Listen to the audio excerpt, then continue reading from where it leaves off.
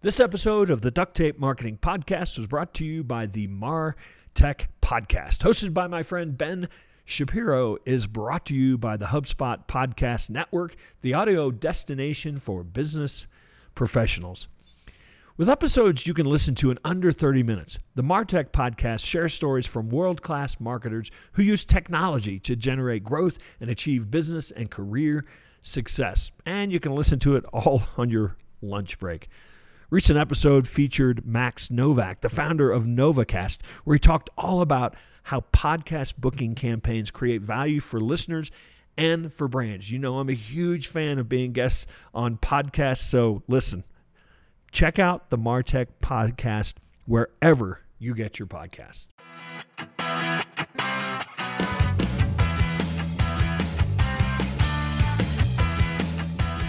Hello and welcome to another episode of the Duct Tape Marketing Podcast. This is John Chance. My guest today is Amanda Holmes.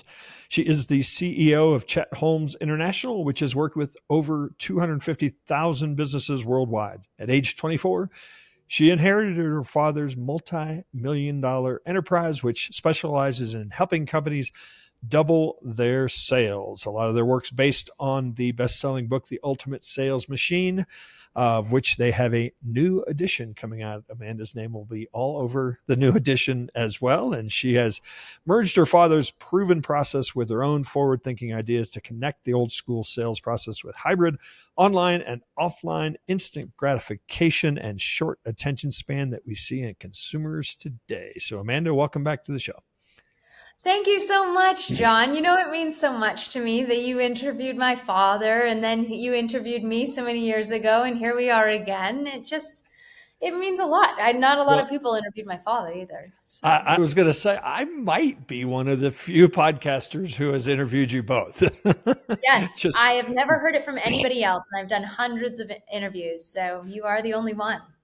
That's funny. That was about 2009, 2010, something like that maybe. And podcasting was in its infancy at the time, but somehow I've stuck with it.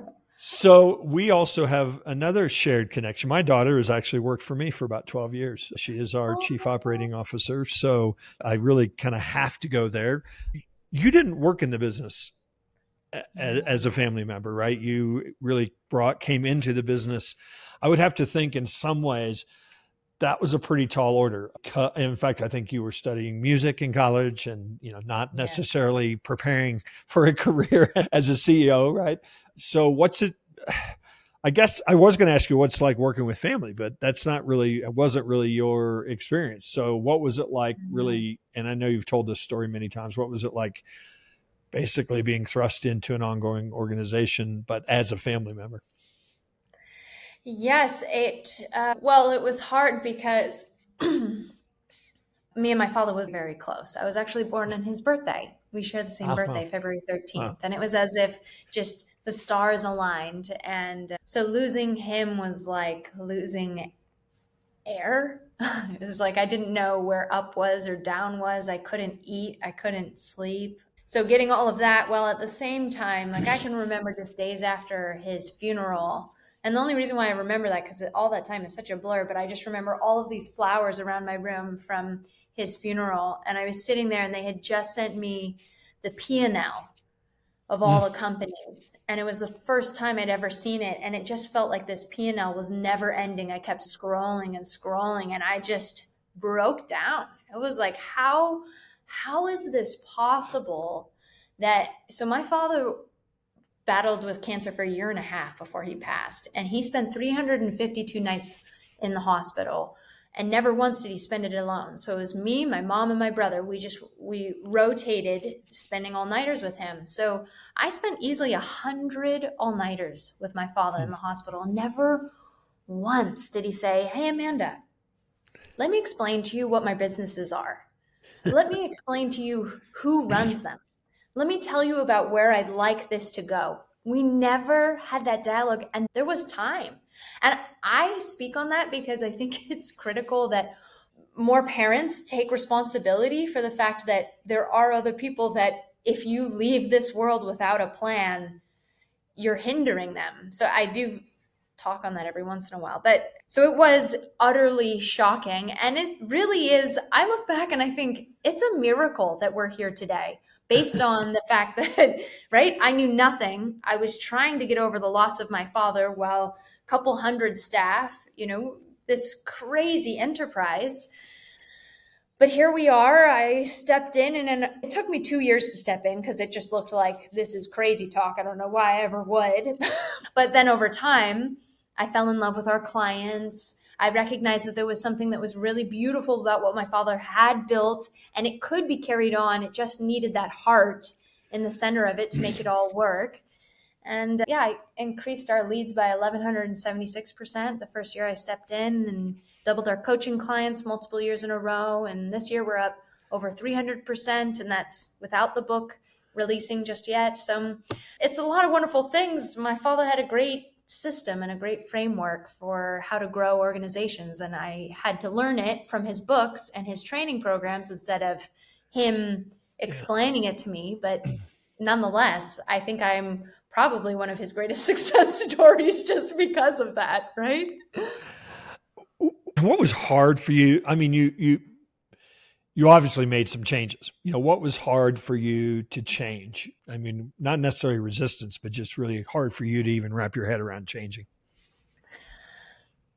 So we had never processed an order online. My father was very strict around, every sale should come from a salesperson having a conversation either over the phone or in person. So I can remember the first time that I put some pricing online, and I took a moment, and it was like, I'm so sorry, Dad. I know you said this, but times have changed and I have to do it. I have to put some of our stuff online. So that was a big turning point, and learning how to do digital marketing was critical, and selling things online.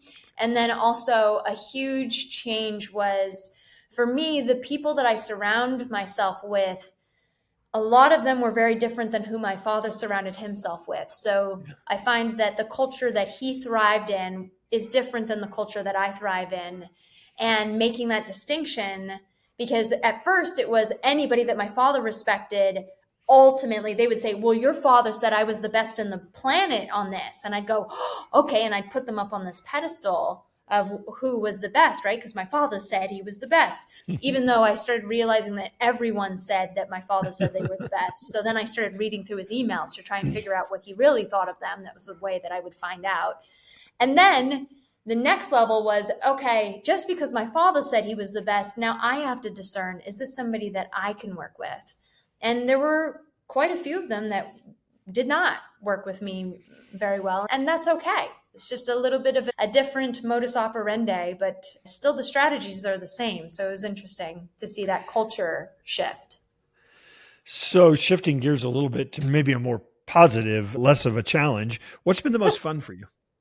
The marketing and sales part. Oh my gosh. Oh, you'll appreciate this, John. So I just, I'm in this whole book tour thing going on right now. Right.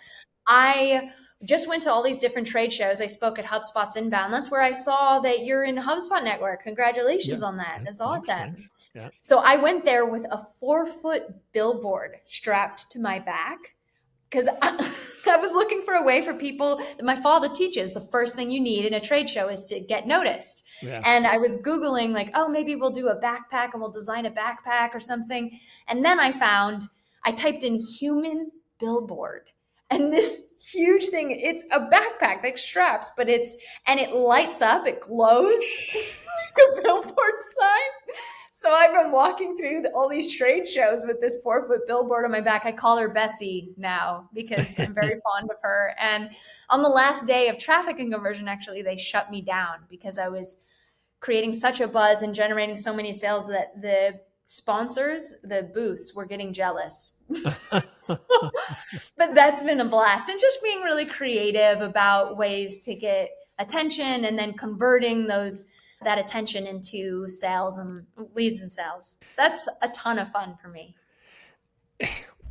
Would you say that and I know this is going to sound sort of stereotypical, but would you say that your music background, your arts background has brought a level of creativity that maybe didn't exist?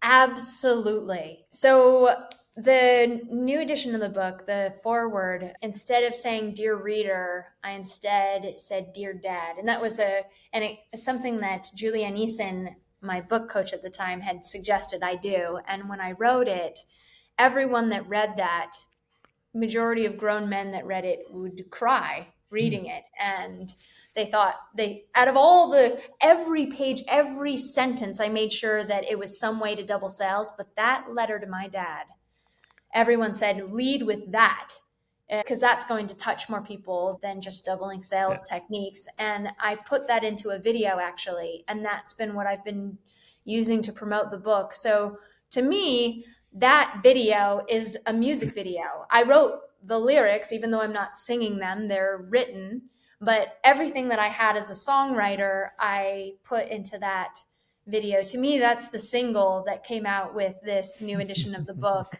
which is kind of funny to think about, but man, it is hitting people in a completely different way that I never expected. And it was the most nerve-wracking thing on the planet to put that thing out. I really thought that I didn't think that people would like it, but everybody kept saying, I love it, you should put that out. And it's been such a loving response. So yeah, that songwriter in me, I think, helped. And now a word from our sponsor. Hey, are you sick and tired of wasting your precious time on tedious tasks like pulling reports, rewriting blog posts, and trying to personalize countless prospecting emails? Well, say no more, because I've got some new AI tools that are going to blow your mind. Introducing HubSpot's newest AI tools, Content Assistant and ChatSpot. Content Assistant uses the power of OpenAI's GPT-3 model to help you create content outlines, outreach emails, and even web page copy in just seconds. And in case that wasn't enough, they created ChatSpot, a conversational growth assistant that connects to your HubSpot CRM for unbeatable support. With chat-based commands, you can manage contacts, run reports, and even ask for status updates. The easy-to-use CRM just got even easier.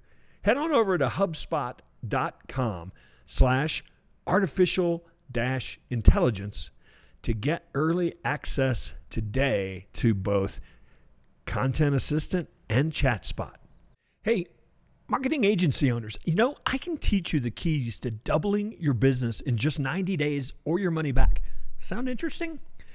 All you have to do is license our 3-step process that's going to allow you to make your competitors irrelevant, charge a premium for your services, and scale, perhaps without adding overhead. And here's the best part. You can license this entire system for your agency by simply participating in an upcoming agency certification intensive. Look, why create the wheel? Use a set of tools that took us over 20 years to create, and you can have them today. Check it out at dtm.world/certification. That's dtm.world/certification. Describe who CHI, Chet Holmes International, works with. Who's your typical client? Yes. Okay, I'll answer that by asking you a question. And you probably know the answer to this. What percentage of businesses do you think make it to $1 million in annual sales? I don't know the exact answer other than it's relatively small. The number. Yeah, if you had to guess. I would say 9%. Okay, that's close. 5% of companies make it to $1 million. Of that, 0.08% make it to $5 million. Of that, 1.5% make it to 10 million, so it gets a little bit better. And then 0.004% make it to 100 million and beyond. So what we teach is how to get from $1 million to 5, from 5 million to 10, from 10 million to 100 million and beyond, because it's actually not about our product or service, which majority of entrepreneurs think, yes, if I just tweak this a little bit more, then I'll get more, right? If that was true, McDonald's wouldn't be the #1 grossing hamburger joint in the world, right? It's a terrible burger. Skills it takes to grow the business, and skills can be developed. So we assist entrepreneurs to grow from that 1 to 5, from 5 to 10, from 10 to 100 million and beyond. One of the core concepts, I have actually not seen what you've done in the second edition yet, but certainly in the first edition, and I know it's a core concept of your coaching, is this concept of the Dream 100. I wonder if you could kind of describe that, because I know that's a biggie for you. Yes, it's the fastest, least expensive way to double sales. This one strategy has doubled the sales of more companies than any other. My father invented it working for billionaire Charlie Munger, co-chairman of Berkshire Hathaway. So he doubled the sales of 9 different companies for Charlie, all within 12 to 15 months, and several of them multiple years consecutively. So he realized that he had a system for doubling sales, and it went something like this. So he was given a list of 2,200 potential prospects. And they said, okay, go cold call these 2,200. But when he did some research, he realized that only 167 of them purchased 95% of the space. So instead of going after 2,200, he led an intensive Dream 100 to just those 167. Now, it being in their face, in their place, in their space, what can we do to provide the most value for them? For him, back then, it was direct mail, cold calling, and faxing. So twice a month he was doing direct mail. 4 times a month he was cold calling and following up with a fax and an email every once in a while. And he did that for months. For the first 4 months, he got nothing, which I talked around the office, like, what is this? Why is this expert in sales? And he hasn't generated a thing. But in the 6th month, he closed the largest contract that the industry had ever seen. And then subsequently after that, doubled and doubled and doubled. Now, so by definition, there's always a smaller number of better buyers than there are all buyers. That means that marketing and selling to them is cheaper than marketing and selling to all buyers. And I've even, as I look at this, and what you'll see in the new edition is so many people they see the Dream 100 and they go, oh my gosh, how do I do direct mail? How can I make this work with direct mail? And how do I get 100 people on my list? You're missing the point if you're super focused on just those 2 things, because we have so many marketing mediums in our use today. I show how I used a Dream 1. I focused on one potential dream client, and I followed up with them every single day using social media. Every time they post something on social, I'd comment with something of value. Every time they posted another thing, I'd add another piece of value and another comment and another.